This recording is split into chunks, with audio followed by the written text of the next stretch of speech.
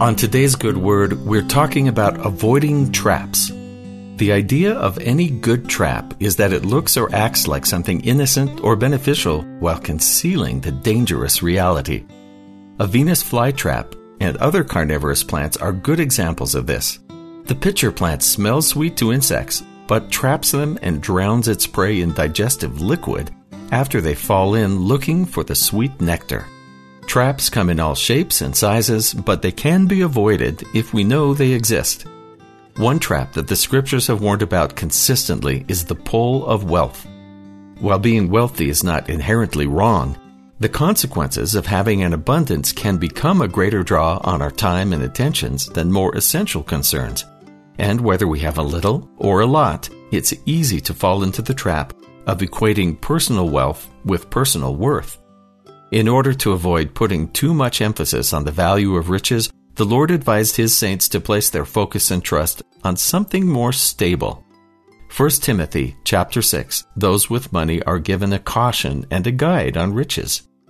Charge them that are rich in this world that they be not high-minded, nor trust in uncertain riches, but in the living God, who giveth us richly all things to enjoy, that they do good, that they be rich in good works, ready to distribute, willing to communicate.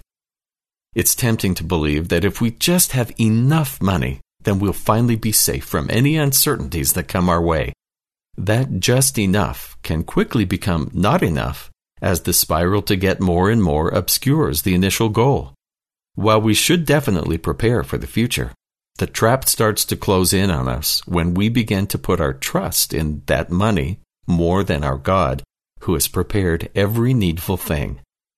When used with an eye to serving God through serving His children, being in a financially stable situation provides opportunities to serve that might not exist otherwise. This is what the saints in Alma, chapter 1 of the Book of Mormon did when they found themselves in a position of peace and prosperity. And thus, in their prosperous circumstances, they did not send away any who were naked, or that were hungry, or that were athirst or sick, or that had not been nourished, and they did not set their hearts upon riches.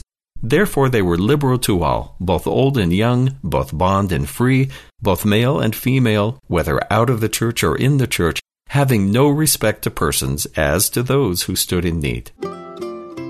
The best way to avoid a trap is to recognize it for what it is. Riches are not the pathway to happiness, nor the answer to every earthly problem. The key to avoiding the sickly sweet temptation to attach personal value to riches is to first put our trust in the Lord. As we do so, we'll be kept in humility and gratitude and reminded to care for our fellow beings with the blessings we've been given. As it's been said, you can't take it with you, but there is the potential to build up a whole different kind of treasure in heaven. And that's the good word.